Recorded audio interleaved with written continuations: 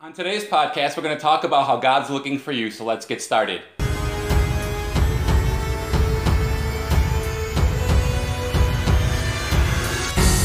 Welcome to the blogwithjesus.com podcast. I'm your creative power coach, Robert Welsh, coming to you from the Jesus Media Studios.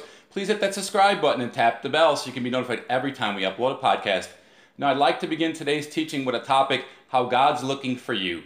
I remember when I was about 10 years old, I would go visit my grandfather, my dad's dad, and he'd always be watching a program known as the 700 Club with the host Pat Robertson. And Pat Robertson used to talk about things I didn't understand and then say, lay your hands on the TV, I'd like to pray for you.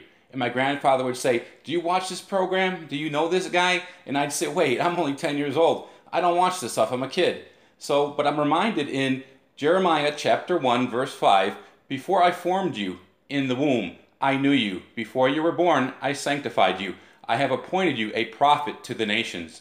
And in 2 Peter 3:9 it says, the Lord is not slow concerning his promise, as some would count slowness, but he is patient with us, not wishing that anyone perish, but all should come to repentance.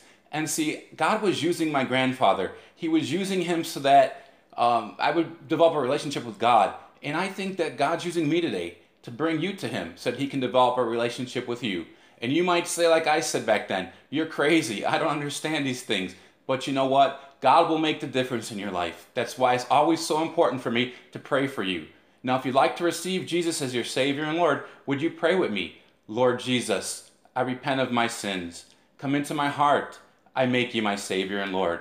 Friends, I believe if you prayed that prayer with me, you got born again. Please keep God first place in your life. He's going to take you places you never dreamed. This is Robert Welsh for blogwithjesus.com. Remember to believe the word and speak the word and manifest a promise. I'll see you on the next podcast. Blessings.